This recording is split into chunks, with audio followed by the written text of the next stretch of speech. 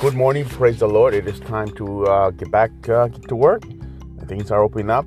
It's awesome, great for us.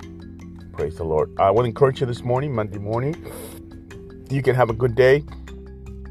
Walk in the path that God has given you. Do not walk outside the path. Excuse me. John 20:21.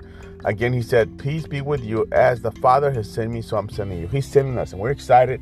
Send our second homegrown missionary to Haiti for over 45 days. We're excited. We're going to Chile next month, a month from today.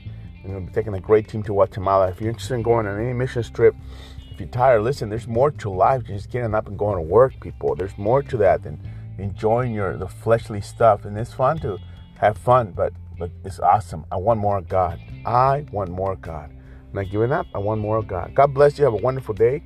I'll be praying for you. Tonight I'll be live at 6 o'clock on Facebook, Instagram. So come on out and pray at 6. And if you're able to, if you're out of town or something, you can watch us on Facebook Live. Ask us questions. You have an awesome day. You'll be blessed. Listen to this verse. Go listen to the message on Sunday. How to identify with Christ. The path to identifying with Christ. Have an awesome day. God bless you.